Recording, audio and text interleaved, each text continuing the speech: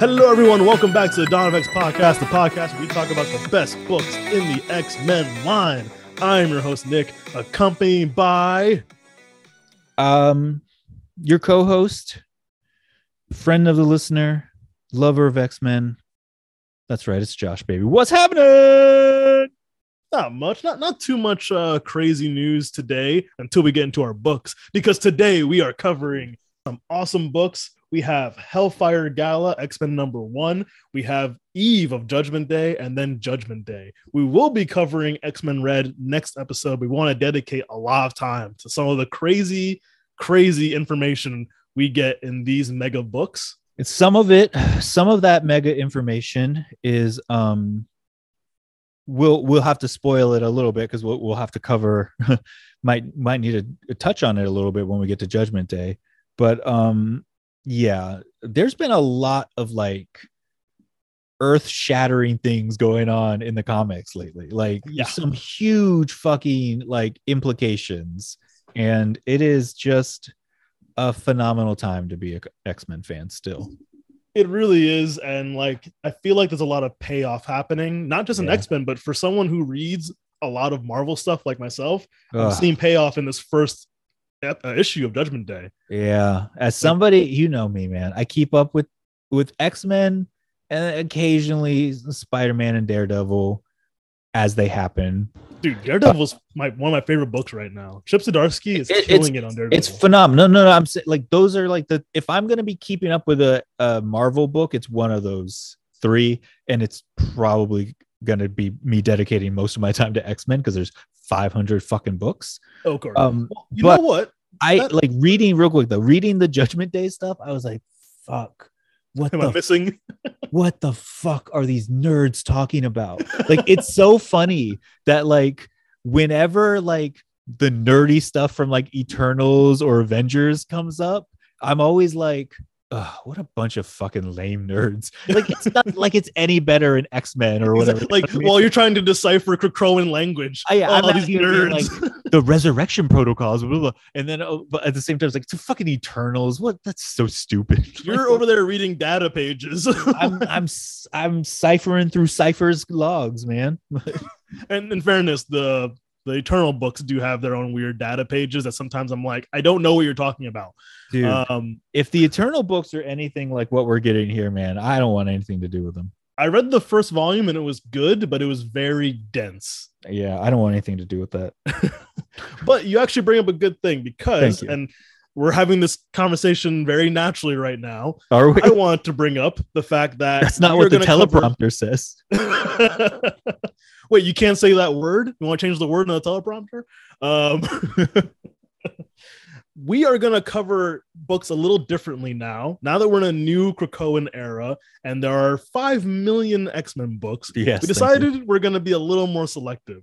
So you might notice a few titles disappearing from our channel. If we hear they're getting better or getting good, we might go back to it.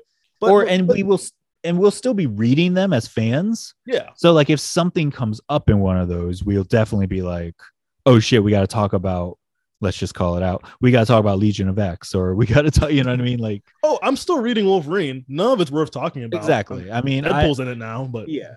Oh shit. Now you're interested. No, of course not. But anyway, yeah, we're gonna cover books a little differently.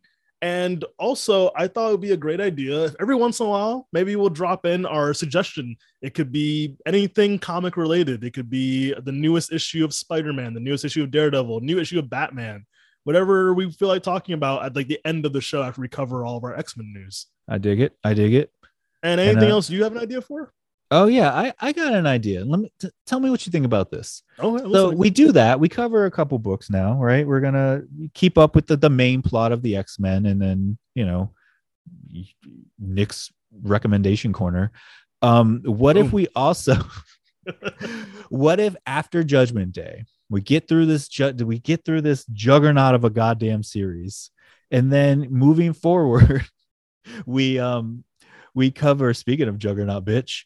We cover, I don't know, like maybe two episodes a week of the old animated show as we prep for next year's release of 97. Because I have never done a complete rewatch Same. of X-Men. I've only seen the entirety of it when it came out, and I was a child when that happened. And then like over the years, I've watched like an episode or two here and there. Like the Christmas episode I watch every other fucking year, but like that's just one of the worst pieces of media ever, and I love it. I love it so much. So I like the idea. I'm going to add a little something to it. Oh shit. Yeah.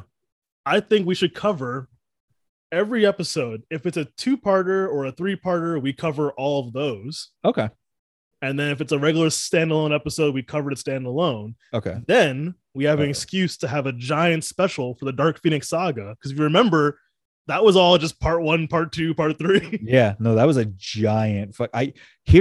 I'll definitely tell this again when it happens, but since you brought this up, Jesus Christ, since you brought this up, when I was a kid when these things were coming out, when they were brand new. I was in like late elementary school and middle school, and the Dark Phoenix saga, I had missed it on the weekend.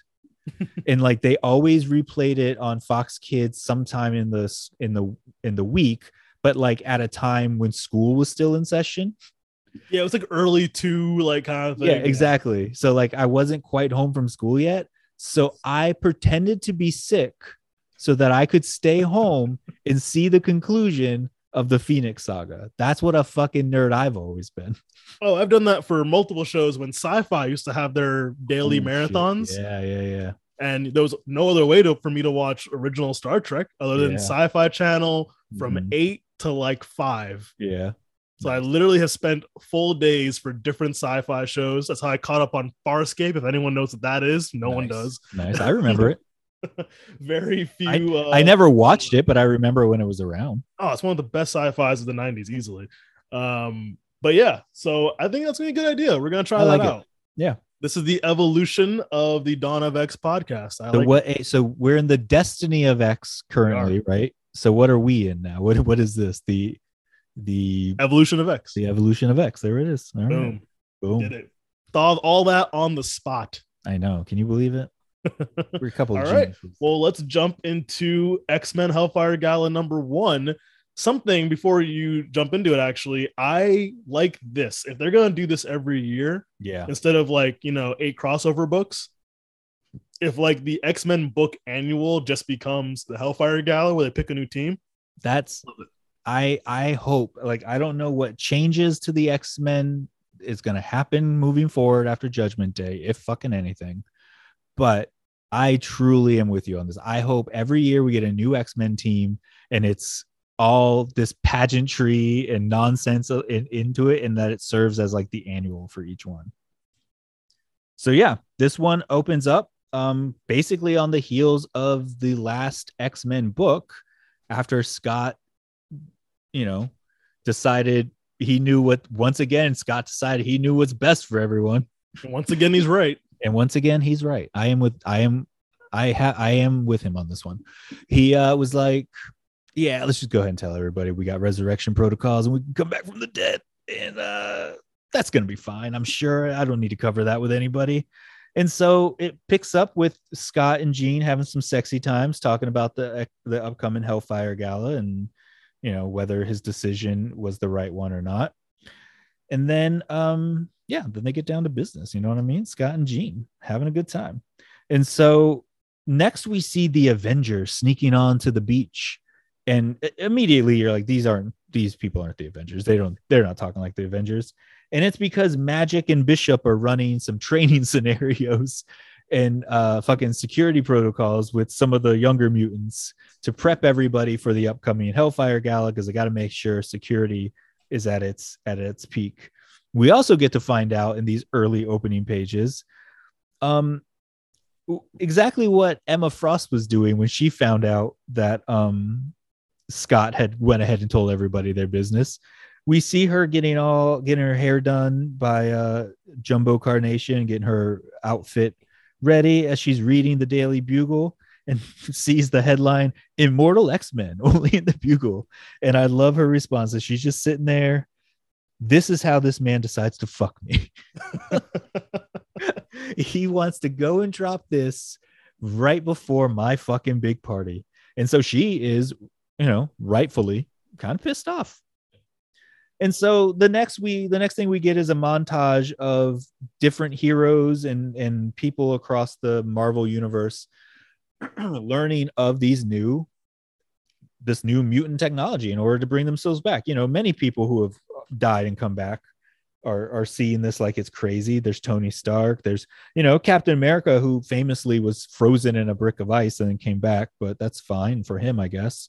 There's a lot of double standards. Yeah, Reed Richards. How many times has Reed Richards died? But he's got some fucking shit he wants to say. Okay, but anyway, moving past the hypocrisy, if you can. Yeah, because no superhero should say jack shit about this. And yet, they all are. And yet they all are about to here in Eve and Judgment Day. But anyway, so next we leave our quote unquote heroes to join some villains as they talk about their plans to undo the Hellfire Gala.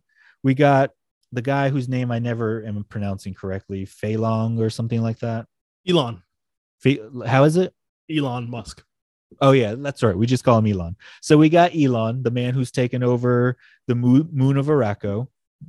We've got maybe real Mr. Sinister, maybe clone Mr. Sinister. And Dr. Stasis. Sinister. We got a Sinister hanging around. And who are they hanging out with?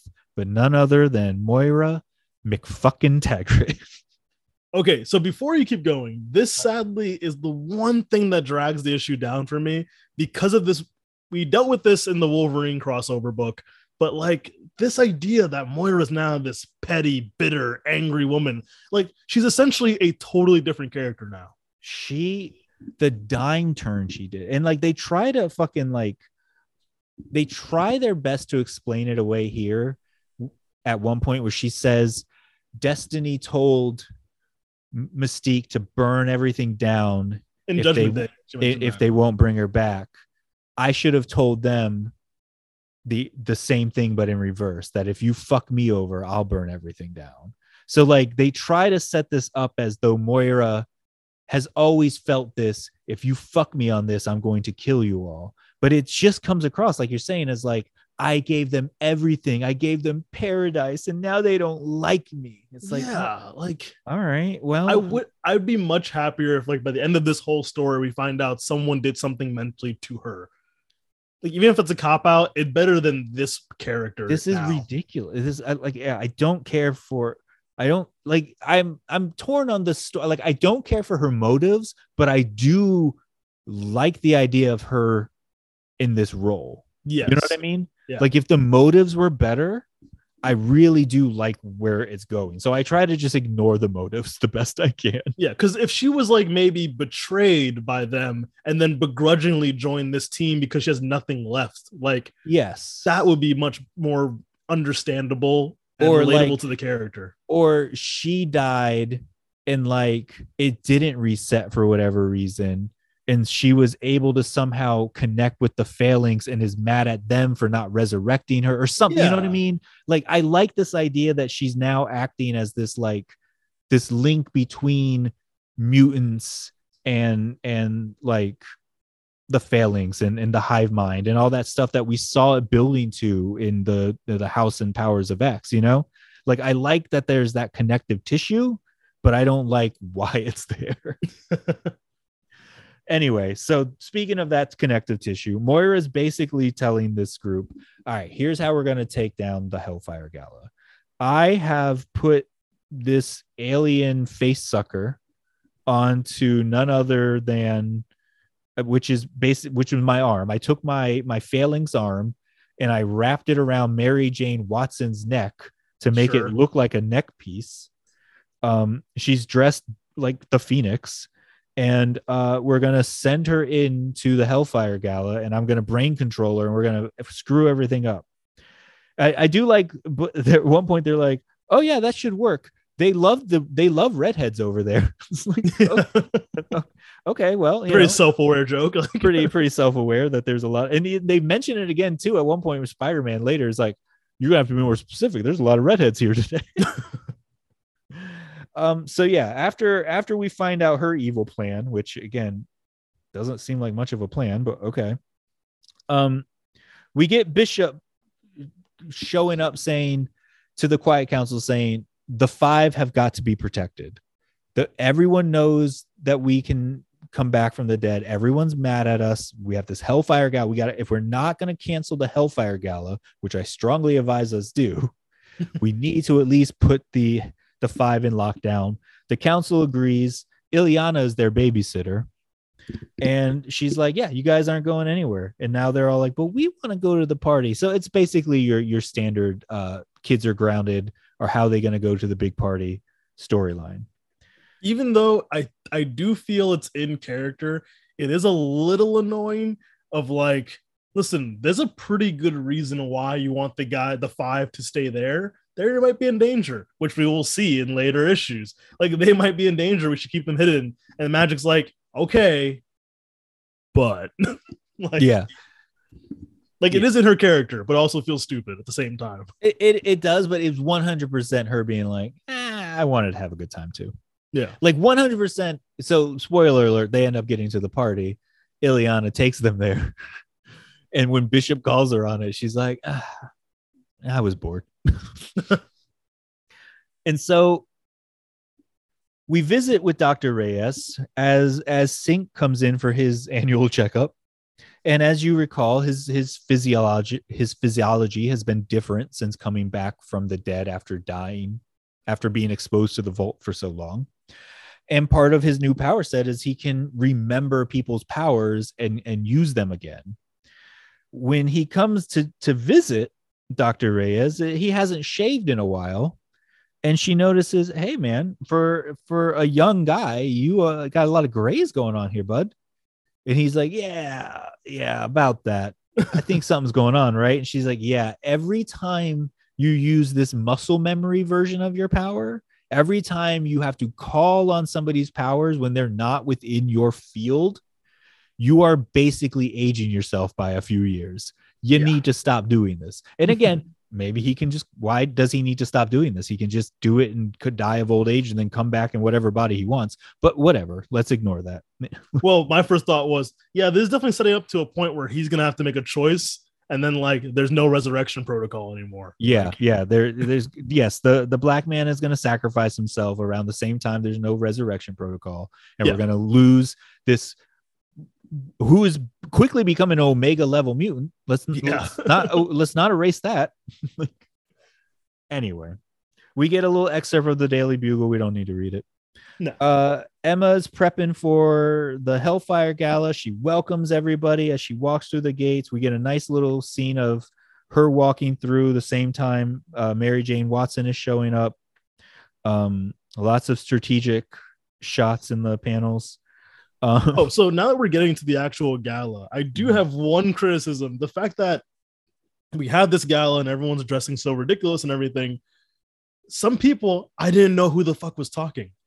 Like sometimes it was a character, like when later she talks to Captain America, I didn't know she was talking to Captain America. Oh yeah. I only knew that because she addressed him as Captain at first. And I guess I just sped by. I didn't see that. And then like when I saw Spider-Man, I'm like, oh, at first I was like, which Spider-Man is that? Sure. Yeah, like, Who knows? It's black and red. So is that Miles at this party? That's cool. Cool. And that's because you probably skimmed over that data page, right? Probably. Yeah. At some point in that, it's like an interview with Jumbo Carnation. Yeah. And at some point he says, oh, I made Spider-Man his suit for the Hellfire Gala. So that's why he's in a fancy suit, because Jumbo made it for him. Oh, no, it wasn't that. It's the fact that I didn't know which one. Oh, sure. Yeah. But the reason he's dressed like that is because Jumbo... that I got. And John Hamm shows up for some dumb reason. For me, like a running joke between me and my girlfriend is John Hamm says yes to everything, because he kind of does. And he's even made that joke about himself before. Oh, yeah, 100%. So, like, seeing him this, I'm like, oh, yeah, he just said yes to this, too. Do you want to be in the X-Men? He's like, God fucking damn. Do you want to have it heavily implied that you've slept with Emma Frost? Yes. Yeah, yes, sure. I do. Well, remember, he was a voiceover in Legion for a few episodes. Like, that's he was right. He was. Yeah. And allegedly, he was supposed to play Mr. Sinister. He would be perfect. Oh, yeah. He would be perfect for Mr. Sinister. I hope that still happens. Anyway, so we basically, like you said, we're opening the gala. Emma's welcoming everyone. She's trying to like highlight all the good things mutants, specifically the X-Men, have done. And let's not forget that here at the end of tonight, We will elect some new X-Men. Oh, here's John Hamm. And so as she's like walking by, she starts to be accosted by other superheroes and people who are like, hey, bitch, what's up with this shit about you guys being able to bring people back from the dead and I not knowing about it? Like, okay, again, you are all superheroes who have died and come back and know people who have died and We've come all back. been part of rewriting the entire world multiple times. And never is this more apparent than the first fucking person who comes up to her, you know, the new Sorcerer Supreme Clea, who's not even from this dimension, controls all magic, probably can find a spell to resurrect anyone she fucking wants. And she comes up to Emma and she's like, you have to bring him back. It's like, I'm sorry. If your goal has been to bring him back from the dead, you would have figured it out by now. You're the Sorcerer Supreme for 2 fucking dimensions. Yes. But anyway. And also the fact that how many times has Doctor Strange died and come back? There is a whole fucking series called The Death of Doctor Strange in which he comes back at the end of it. Yeah. Anyway. I'm a little mad about this fucking shit, honestly. The more I think about it, it's ridiculous that it's the same people thing. are upset about it. Like, I get humans being upset. Yes, and they do a good job explaining that too. Yes, I get the humans being upset that mutants have this power and they're not telling them about it. I don't get the fucking all the other heroes who have died and come back multiple times. Yes. In canon. It's not like it's been like rewritten so they never died. There are many times like, yeah, and then I don't know, an angel just came and put my soul back in my body, or I made a deal with the literal devil and got to come back, but then I outsmarted the devil, and so now I got to keep my body. Like, there's all these other insane fucking ways they've come back from the dead, but now they're mad. But also, like, for example, Reed Richards has a reason to be mad, but Reed Richards has literally rewritten reality and has made galaxies with his alternate reality son. Like, Secret Wars was a thing for a reason, and he made the choice to rewrite reality. Like, and Reed Richards being pissed about that being something being taken from him still makes sense with that, because he is a giant prick and a hypocrite. Yes. So I get a hypocrite and a prick meeting 2 other hypocrites and pricks, and you took my toy. Fuck you. Yeah. No one does that except me. Because I'm trying to take your powers with a gun. As Emma said, I'm very tired of all the men around here acting like they fucking are better than me. Like, yeah, fucking phenomenal. So anyway, we get a bunch of scenes. Firestar's back, so that's cool. That becomes a big thing later for sure. I like that. It was a nice surprise. And I love that, like, you know, she's with Iceman and hanging out. And I love that Spider-Man is in this book, but at no point do Spider-Man and his amazing friends hang out. So I'm a little upset about that. Remember, we have that crossover coming soon. And that's where I was getting ready to go. But we have a crossover coming up, and I'm going to spoil this to the end because I can. And I assume if you're listening to me, you read the book already. She gets elected as the X-Men, which means in this crossover, if there's the X-Men team, it's going to be Iceman, Firestar, and fucking Peter Parker Spider-Man hanging out. If there is not, oh, look, it's Spider-Man. Oh, those are some amazing friends jokes. I'm going to be livid. If they don't have their pet dog, I'm going to be angry. Just randomly the dog in the background or something. Oh my God. I can't. I love it. Anyway, so she's hanging out. They mentioned, I don't know, I think it's this book where someone mentions like, oh, does that mean we can bring back New Warriors now or something? Yeah. What was that line about? Oh, because Firestar was on that team as well. And there was some other, like, there were other mutants on that New Warriors team, I think. But why would there have been a rule not to bring them back? Oh, I don't think it was a rule. I think it was just like just a joke. Oh, okay. Yeah. A lot of people have inside jokes in this book. Yeah. And so Firestar's still mad at Emma for, you know, the years of mental abuse that she gave her at the expense of the Hellions. Yeah, not nice. And, you know, rightfully so. And so it's at this moment that she meets Steve Rogers at the bar, as one does. Or no, at the fucking blackjack table or whatever. Yeah. And he tells her basically, if you want her on your team, you're gonna have to like give her some respect. You know what I mean? Like you can't just make your enemies, like you can't just keep making enemies. You gotta fucking like bring people into the fold. You gotta give them some responsibility in order to win them back sometimes. That's what I did with Rogue. While he tells this story of Rogue basically beating his ass, and he's like, and so I was like, yeah, you can be on the Avengers. Like, bitch, she just beat your ass to the ground. Of course she can be on the Avengers. But we get some real terse moments between Scott and Forge, as Forge is basically like, oh, hey, how's your apology tour going? And he's like, I'm not apologizing to anyone. He's like, yeah, it might be good if you did, though. Damn, Forge has got some He's getting sassy in this issue for sure. Forge is sassy. I like it. I like Forge. Yeah. Yeah, and all the while in the background of a lot of scenes, there's like Spider-Man and Mary Jane having these conversations and like some stuff happening. And in the back of all these scenes, Moira and Mary Jane being possessed by fucking Moira walks away with Proteus after the 5 arrive to the party, and like Cypher catches this too. So Doug is like catching everybody's body language throughout the Hellfire Gala. So as I just mentioned, Moira walks off with or Mary Jane / Moira walks off with Proteus, and she basically like, hey, my son, I never loved you, and I'm going to tell you all the truth now. You were born because we needed your powers so that we could do this. Hope you're not too upset, but if you are, wouldn't it be cool if you just, you know, went crazy and had a meltdown and destroyed everying? But he doesn't. Picture of her poking him with a stick. Yeah, so he doesn't give in, and you know, that's good for him. We also, while she's having this conversation with Proteus, we get some lines with Tony Stark and Mr. Fantastic meeting up, and who I just noticed the main head editor at Marvel put himself in here. He's the guy standing next to Magic on the bottom panel. Oh, I was wondering who that was. Yeah. Yeah, there were a lot of people in the background who I was like, all right, who's that? But anyway, so yeah, Elon Musk crashes the party. Tony Stark is there. Reed Richards is there. A lot of pricks are in the building right now, and they all decide to have a seat at the blackjack table, or I guess this isn't blackjack, maybe poker. They all have a seat at the poker table with Emma Frost, and she's just not having a good time, man. She can't escape the most fucking asshole-ish of people. And so everyone's basically telling her like, hey man, you really fucked up, huh? Why didn't you tell me? And they just want to, you know, talk about how smart they are. Tony Stark is like, let me tell you how this is going to go down. I'm the smartest man in the world. People are going to get mad at you. They're going to want to take it from you. They're going to start a war. Bad shit is coming.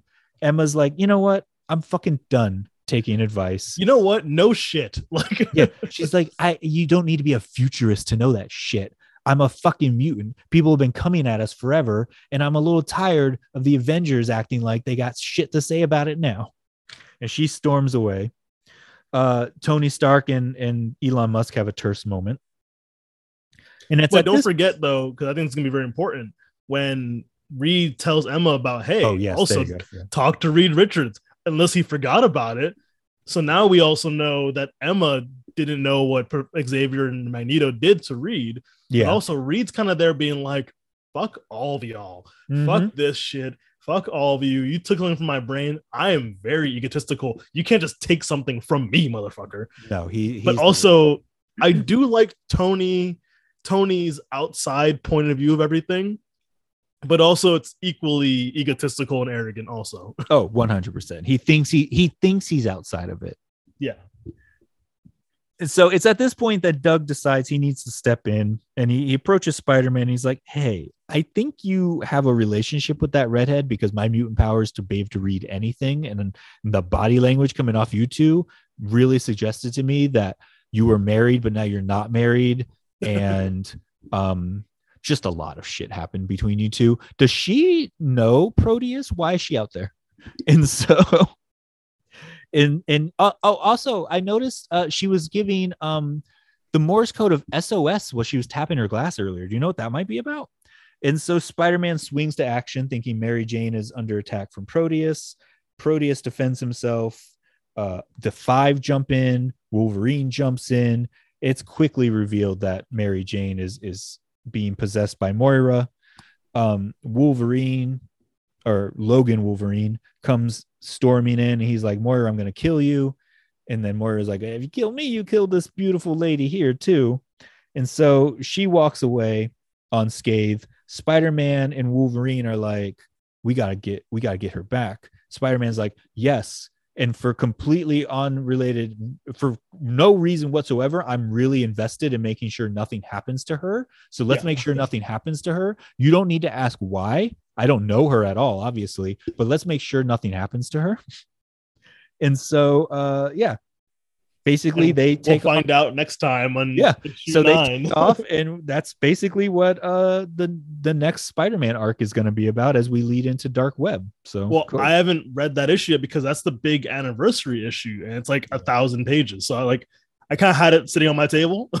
I haven't picked it up yet. I don't think. I think it's still sitting at the store.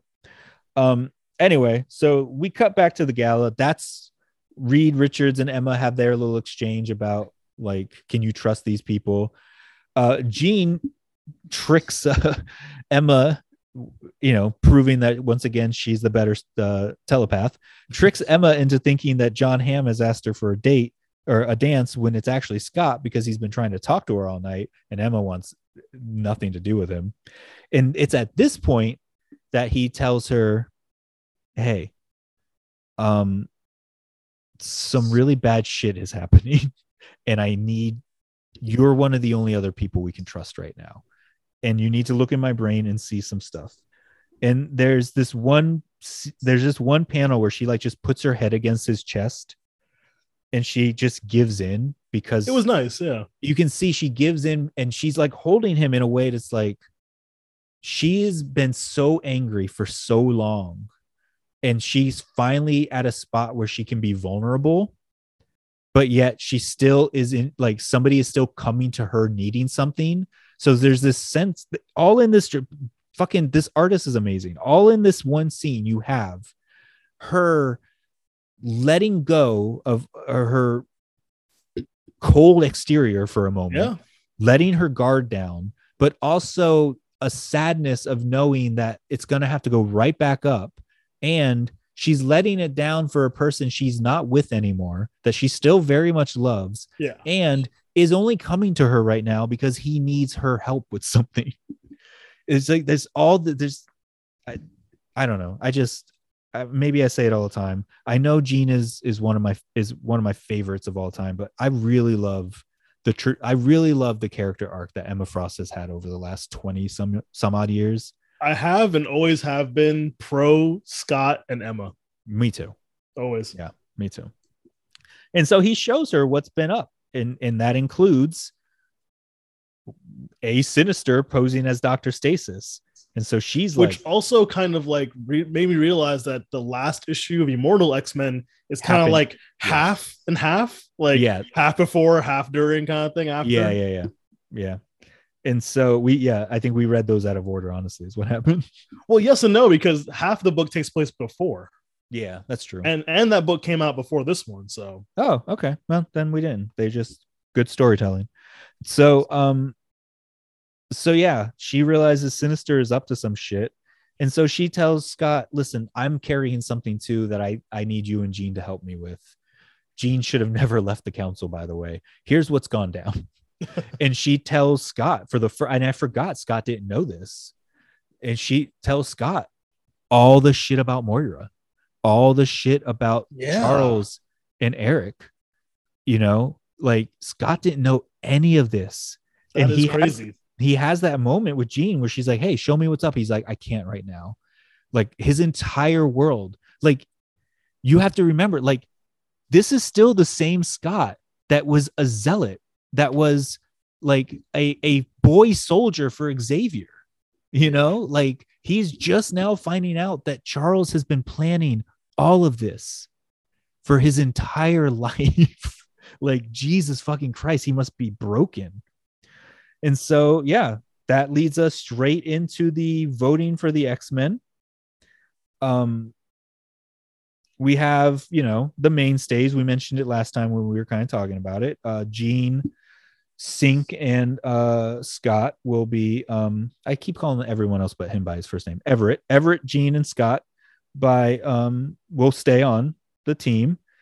Newly elected Firestar will be there. But the others are too close to call right now. And so their new great friend Scarlet Witch will help us sort this out. So Scott decides, I'm going to throw Forge under the bus. He nominates Forge. Everyone loves that idea. Forge back on the X-Men.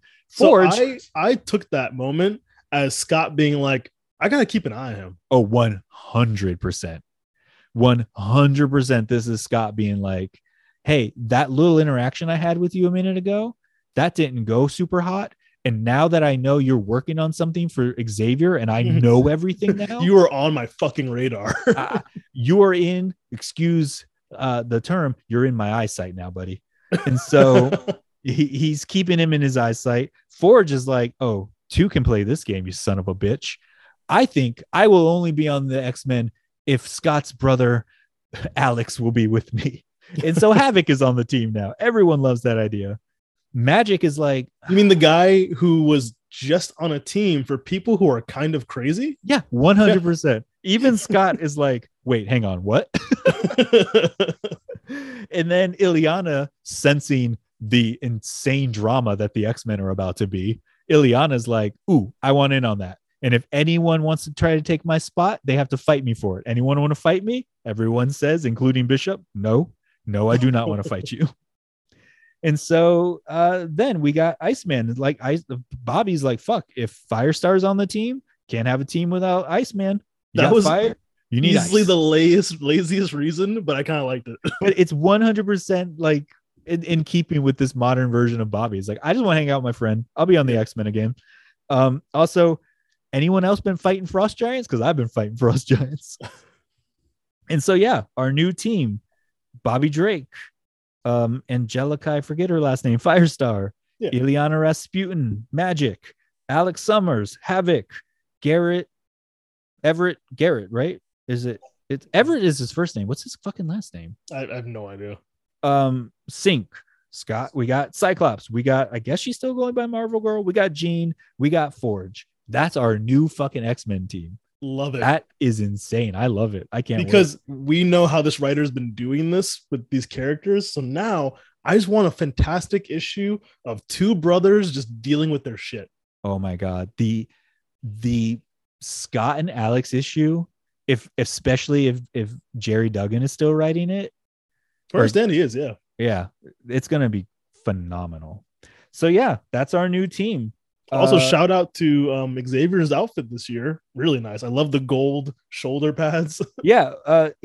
Xavier comes strolling in after the X-Men vote, looking like he just got back, honestly, from like a trip abroad. Really, he looks like a European who went and stole all the Aztecs' gold. And so yeah, he comes strolling in, and he is like, "Hey, Forge, this isn't gonna affect your ability to work on Project Black Box," which I'm gonna assume is something going on in X-Force. I'm not keeping up. Maybe, or we don't know about it yet. I don't know. Yeah. But anyways, Forge is like, don't worry about it, and I'm gonna get myself kicked off this team really if it starts to be an issue. So don't worry about it. And at the same time, Xavier is making sure that he has a mole on the inside. Tony Stark walks up to Firestar and he was like, "Hey, don't forget you used to be an Avenger too. If you see anything your old team should know about, why don't you give me a ring?" And then he walks away. Everyone is basically plotting against each other now. And, I was also kind of hoping that like something would happen where that suit he's wearing turned into an Iron Man suit. I was kind of waiting for it to happen. Oh, I'm sure. I think it's heavily implied that it could if it needed to. Yeah. And so we leave the Hellfire Gala to find out that Moira, back in her own body now, with blood all over her hands. So who knows what just happened there? I guess we'll find out in Dark Web. She shows up to the headquarters of a couple Eternals, and she's like, "Oh, here's a list of names of people you need to kill. Bye." Also, there's a great line where Emma asked Bishop to make sure we save the model. It's like, we can't have a murder every party. Yeah, that was pretty funny. Also, there's a part where the party's happening and Dr. Stasis is like ripping something from like the Oh roots yeah, of that's right. Krakoa. I don't know what that is, but he's doing something. Yeah, I don't know if it's from. I don't know where it is, but yeah, Doctor Yeah, Stasis. maybe it's not Krakoa. Yeah, Doctor Stasis is plotting something, and I don't think we know exactly what it is yet. Yep. And I then think Moira talking to the Eternals. yeah. So we got the Eternals coming from them on one side. We got Orcus coming from on another side. We got humans coming from them as always. Yeah, not as usual. Not a good time to be a mutant. Not great. Not great. Great time to be an X-Men fan though. All right. I give that 5 X's. It's a lot, but it was good. It was a jumbo issue. It was a jumbo review I just did. And Jumbo was in it. Five X's. And honestly, because this is a $8 issue, I've had $9 to $10 issues that don't give me this much content. 100% was money well spent. Like it gives you payoff to things. It gives you plots going into fucking other series and not even in the X-Men universe. It gives you plots going forward in the X-Men. It get like there all the drama involved in it. Like it did so fucking much. Yeah. It's really impressive because, like, for example, I have a feeling when I do read that issue 9 of Amazing Spider-Man, it's going to be a lot of side missions and like 10 pages of the main story, you know? Probably, yeah. Like most annuals and books like that usually end up being. This was a full story, which I like.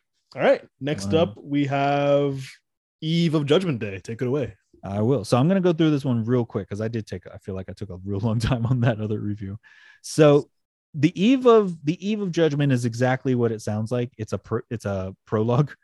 And so it's the machine that is Earth is narrating, whatever the fuck that means. I'm not an Eternals person, whatever.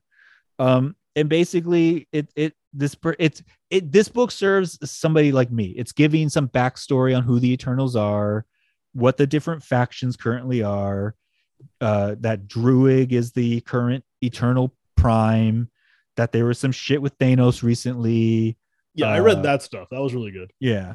We get Icarus saving some people. I guess there was some shit went down. Icarus and Cersei are saving some deviants instead of killing deviants.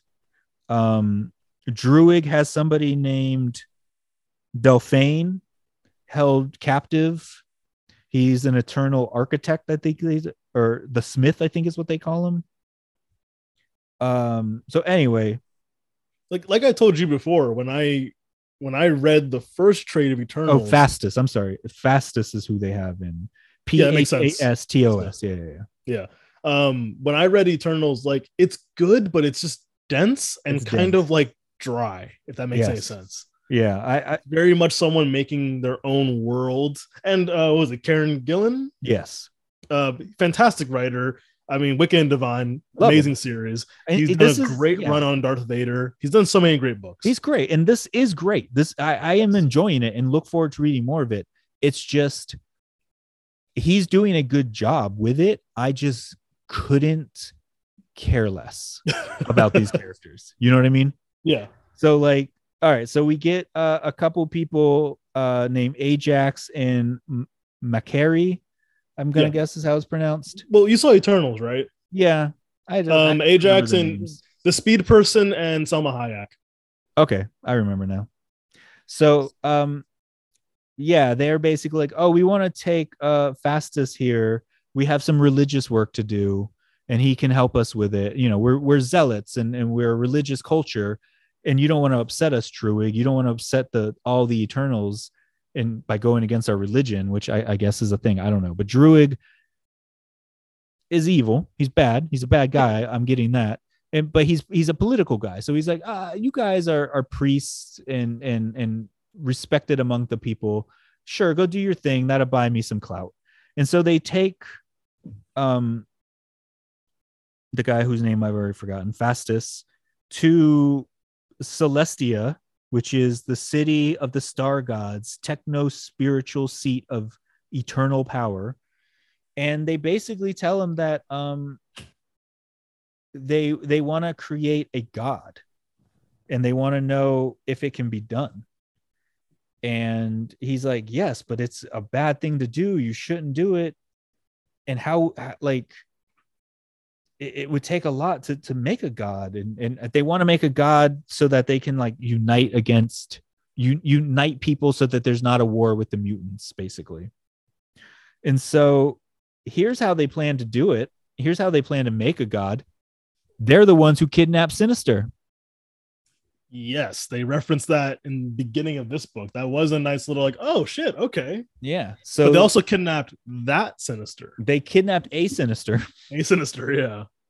So we know which Eternals did it. It's Ajax and Makari. Makari, thank you. And yeah, they're basically going to use his knowledge of mutant genes to make kind of a mutant god. And it's honestly starting to feel a lot like, oh shit, is this how we get that celestial looking Exodus character that eventually eats all powerful Mr. Sinister? You remember that shit? Oh shit, you're right. Yeah, so it's like, is this what that is implying? Like, I don't know. It could lead to that. Stay tuned. Then we get to some shit. I honestly have no idea what's happening. All right, hit me. I did not read this issue. Exactly. Listeners. I didn't get a chance to read the issue. So I'm going to just honestly skip over a lot of it. Phastos is helping rebuild some city on a planet run by deviants. But they've realized that like they don't fight each other anymore. Like the Ajax and Makari and Phastos, they want to get along now. Cersei shows up, and so they're talking to Lao.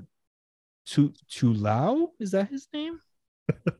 I don't know. They're talking to some motherfucker, dude. I don't know. Cersei and this guy seem like they might have some kind of flirty relationship.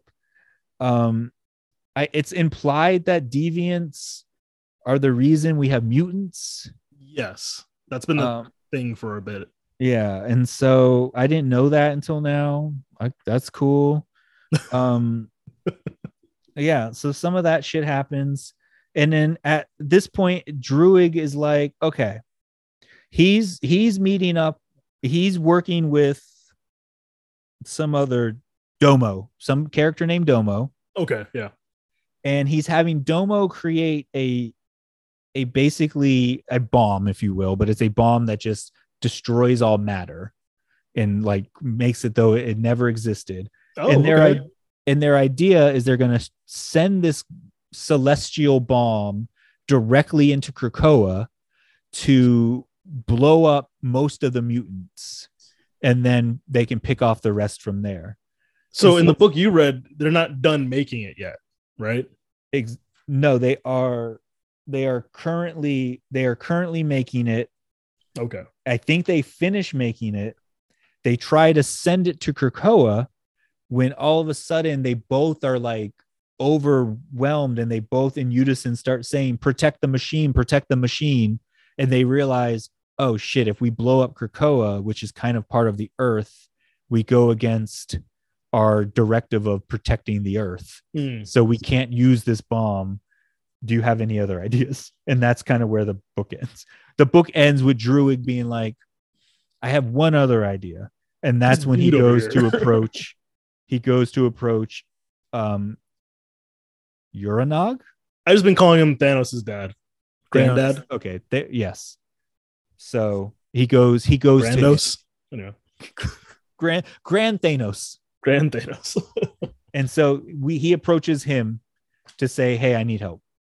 All right. I would give it 3 X's only because it sets up a lot of stuff, but honestly, it's probably 4 X's if I gave a fuck about any of the Eternals, but I don't. Or if you knew what was going on, but it did its job in informing you what the hell's going on with it. I got enough information to know where I'm at, what's happening, where we're going.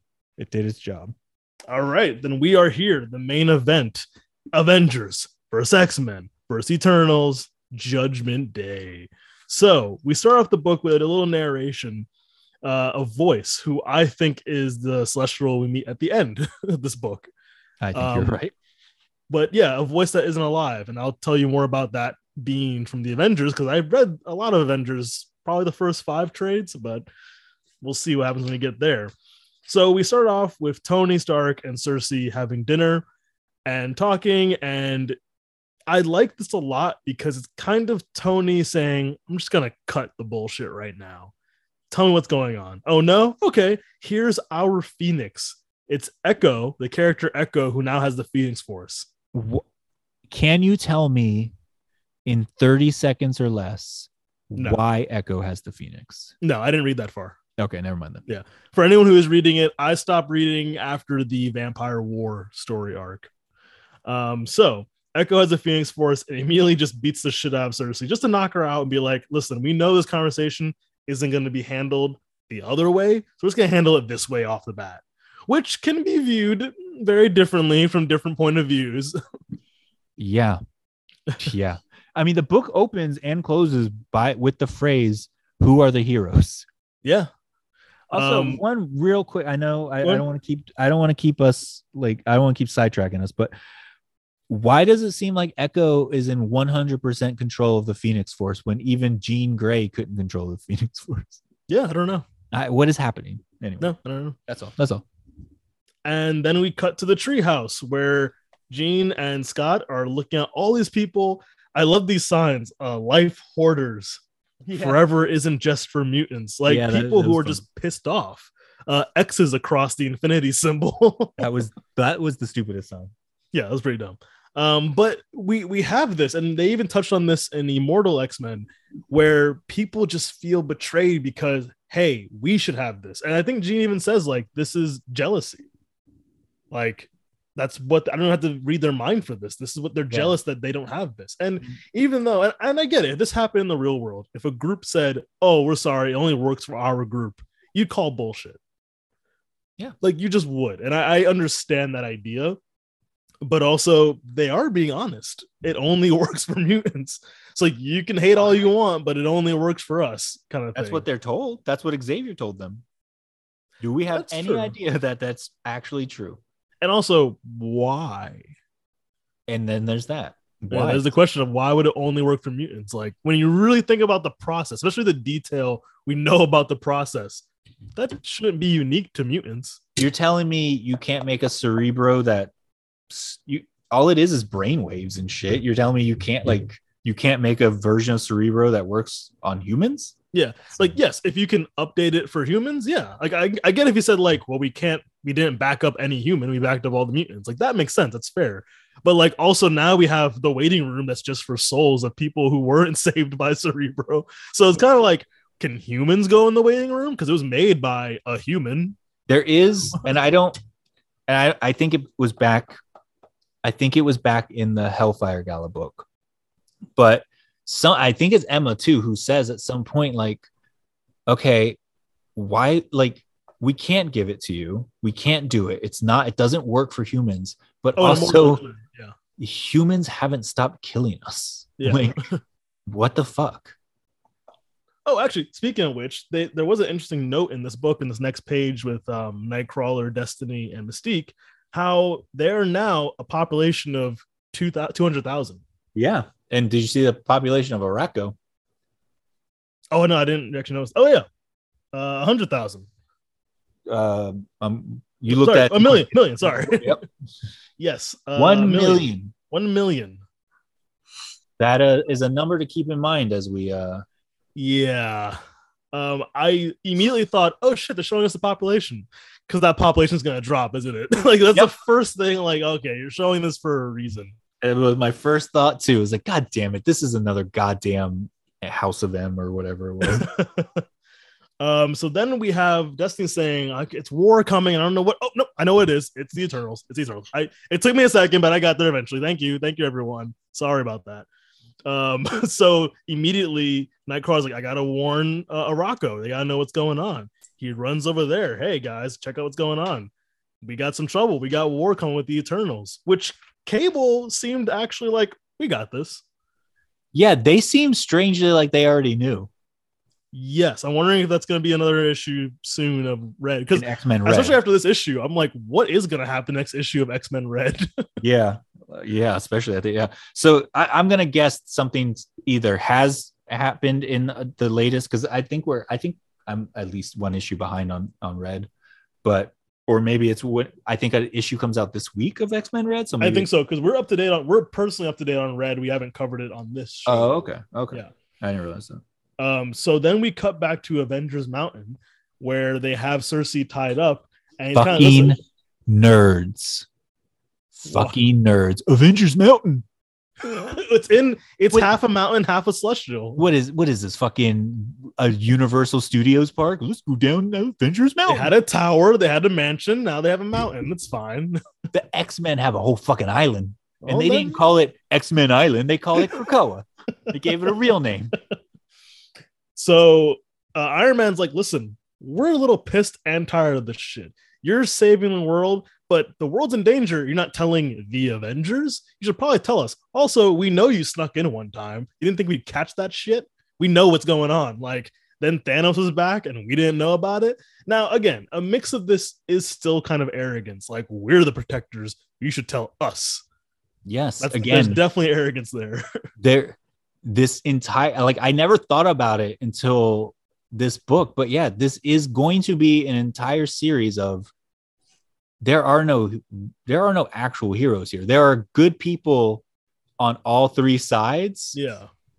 But all three sides also have some bad actors doing some bad shit right now. Well, she even says, like, the way you view us is kind of simplistic.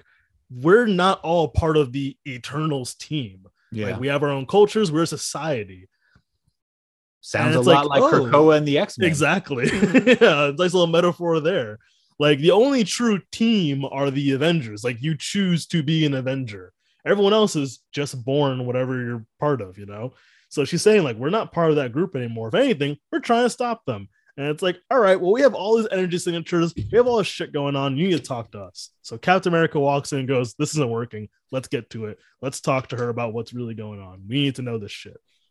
We cut back to Olympia where the Eternals are gathering, saying we need to stop this deviation of mutants. They've now unlocked the power to avoid death. And that's too far of a deviation. Don't like it. Eternal. That's our thing. That's our thing. Not their thing. Their thing is being thought of as not even living beings. Their thing is being marginalized and hated for having the same things that the Avengers have. But furthermore, now they have our thing. It's our thing. Guys, do you all agree it's our thing? Yeah, exactly. So let's fix this shit. And they all agree. Thumbs up. Let's fucking kill him. Whatever. Big deal. Let's do it. But that's exactly what happens. Like in this book, sorry, I don't want to lose this thought. No. It's jumping ahead a little bit. But as we've always said, why does the world hate and fear them when they love the Avengers? They love whatever else. The Eternals are getting the same thing. They're getting the people to hate the X-Men for the same shit that the Eternals have. The Eternals can't fucking die. Yeah, when they talk to people saying we're going to stop them, like, you do the same thing. Like, fuck, man. Bunch of hypocrite motherfuckers. In fairness, for the Eternals, it is actually specific to the Eternals of how they're reborn, the great machine and all that shit. Yeah, there is a legitimate machine. Also, if the people knew their secret that one human had to die to bring back one Eternal, then maybe they would care a little bit more. Maybe. So anyway, then Druig goes to Thanos' granddaddy and says, hey, listen, you got 1 hour. You got 1 hour to wreck shit, and then you got to come back. And he's like, an hour? It's going to be great. An hour? Do you know what I can do in an hour? I can do in an hour what it takes people a lifetime to even think about doing. Like, he was fucking real full of himself. Oh, yeah. And he delivered. Oh, yeah. Yes. Jesus Christ, he did.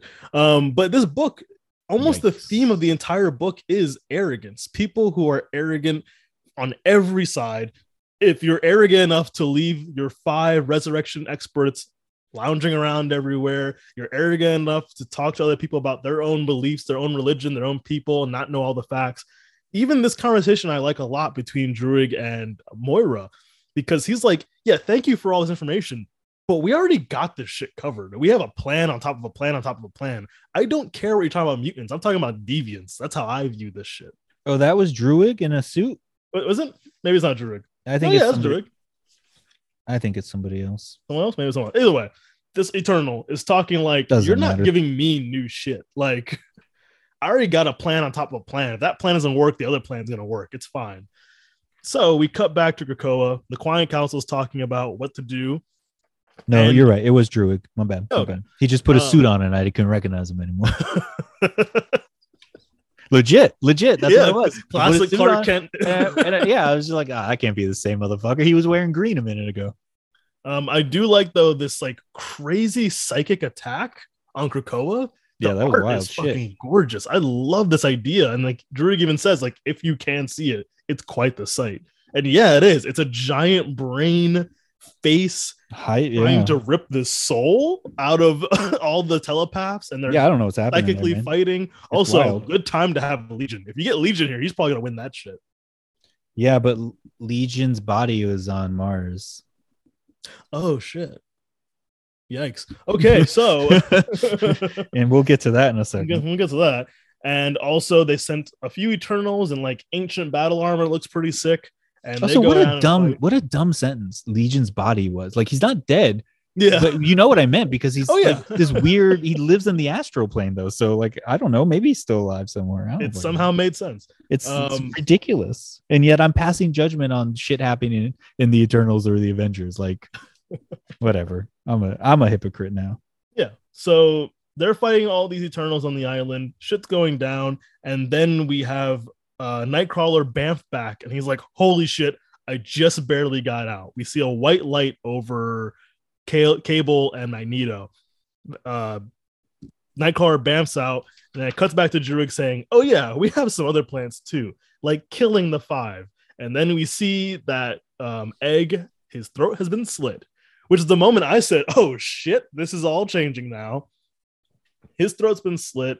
Hope is knocked out from the psychic attack, but before she could be barraged with flaming daggers, Wolverine steps in front of her, and takes all the brunt of it. And all the Eternals leave, run away, and they're like, oh shit, this has been a bad day. They're attacking the Five, get the Five to safety immediately. Why do they retreat?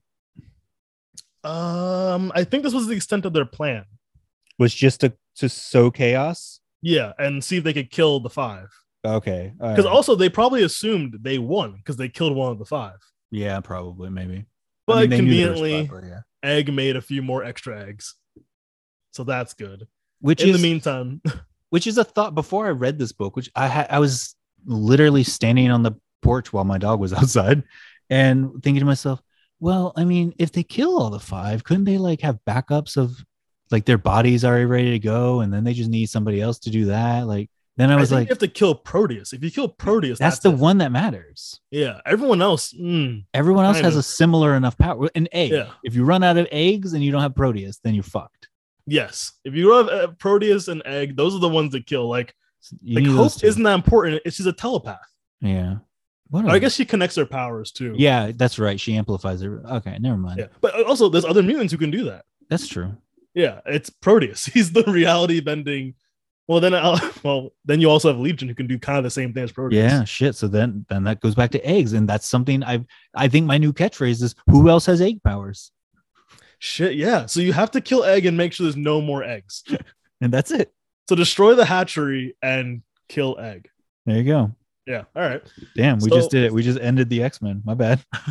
So as they're also bringing back Cable, he's like, "What the hell happened? Oh, you want to know what happened? Yeah, I do. Less than an hour, Thanos' granddaddy basically wiped out everything On Arakko. On Arakko.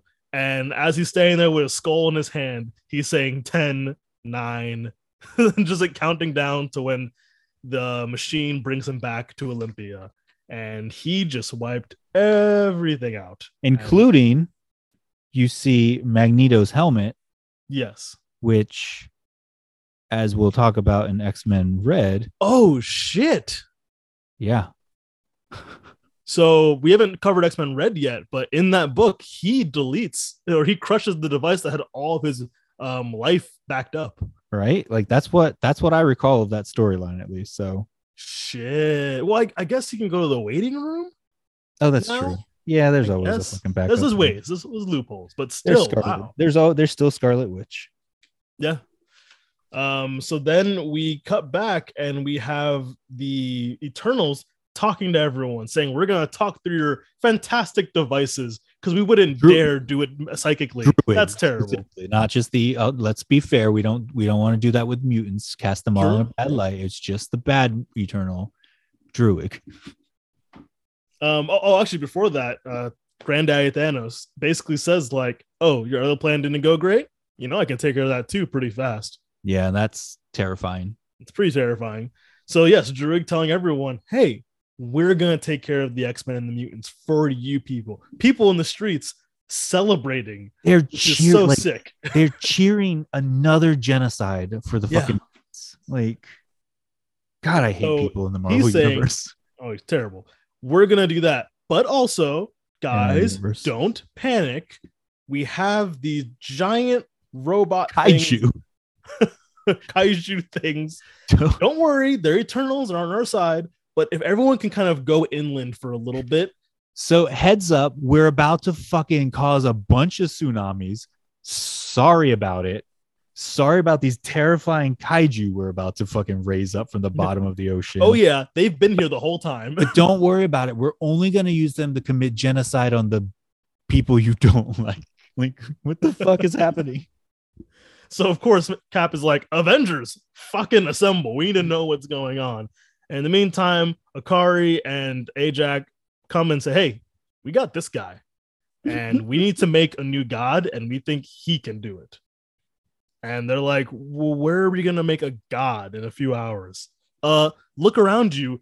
We're literally inside of a celestial." Which is again so stupid. I can't like. The story's good. It's I know, and it's in keeping with Jack Kirby, who created all this shit. He was a fucking wild motherfucker. I get it. I get it. It's just not for me. Basically, it's similar to the story from the movie Eternals, which is why I got excited at the end of the movie, because in the first trade of Avengers, they found out there's a celestial inside the Earth, but his mission is to kill everything when he arises, and they defeated him before he fully came out. Basically, so in the movies it's different than in the books, because like in the movies, when the celestial comes out, the Earth just explodes anyway. So in this one, it's basically like there was a rogue celestial. Basically, they get like infected mentally and they go crazy. So they trapped him inside a planet so he couldn't get out and kill everyone. Okay, because then he started getting out. A few thousand years later, it took a while. But he started getting out and they stopped him and basically hollowed him out and made him a building, which is pretty fucked. Fucking climate change is out of control, man. The worst celestial attack we've seen. Excited. Nothing. Go ahead. That's why I also got excited when I watched Eternals. I'm like, oh shit, they're making Avengers Mountain. It's there now. Yeah. Has any movie referenced that since? No, but it's okay. That's fine. Has anyone talked about this giant? No, I was bitching to you about that not too long ago, and you were like, "Yeah, well, they never did it before," and now you're upset about it. No, I'm not upset about it, but like, it is. I hope soon someone mentions it. Yeah, they need to. Like, for real. I get it. Like, a little ridiculous, especially from what we're watching. They're all very separate, but like, they're the next. I don't know. Actually, matter of fact, yeah, in Wakanda Forever, someone should mention that there's a giant entity sticking out of the earth. It's kind of fucked up the ocean. It's fucked up everything. Yeah, maybe Namor would care about this. Exactly. Yeah, that would be kind of a fun topic for him to bring up. Like, hey, technically this is all my domain, and now there's a giant thing. There's a hand at the top of the earth. Also, like, what have you guys been doing to the ocean? And now this, I can't stand by anymore. I can't stand by it. So for a first issue of this event, I give it 4 X's. I liked it. I liked it too. I'll say 4 X's. 4 X's. Before we go, where do you want to see this go? I believe it's 6 issues. What do you want the main series is 6 issues? Yeah, but the whole fucking thing goes on for months. I want to where do I want it to go? I want it, like, in my heart, I want it to go, the X-Men win, they can still resurrect themselves, and then all it is just X-Men soap opera and no more existential threats. That's all I want. I just want the X-Men to have a good time, and I want to read about them going on to the mall. You know what I mean? Yeah. Where I, as somebody who wants some like action and shit, I mean, it would be cool if this is kind of leads us into the resurrection protocols aren't there anymore, or something. I think so. By the end of this, they won't have that ability. Yeah, like it will suck because like they just killed Gambit.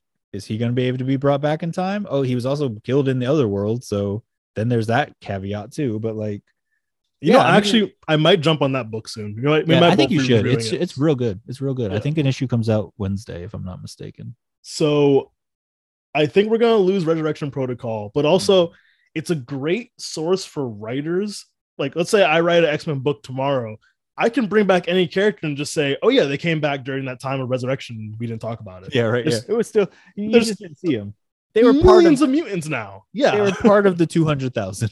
Yeah, they're probably 200,000 that you didn't see because they've been doing that all the time anyway. Yeah. There was a great 2-3 years where we could just bring back a bunch of people and we got around to a lot of them, just not everyone. Yeah, as far as where it leads for like the Eternals or the Avengers, I don't know. And I mean, it looks like the Avengers are going to lose their mansion or their mountain. Well, good. They should. Avengers Mountain is a stupid name. Well, it was pretty cool when they hollowed him out and made him into like Ghost Rider grabbed the Celestial and made it a Ghost Rider vehicle. It was pretty cool. Jesus Christ. Don't shake your head at me, goddammit. Anyway, Josh, where can they find you shaking your head? I'm on Twitter at Xbrarian. It's librarian with an X. That's so clever. You can find me at Madman3005. And you can find my YouTube channel where I talk about Power Rangers on Black Ranger Review because I might be doing videos again soon. Oh, nice. Yeah.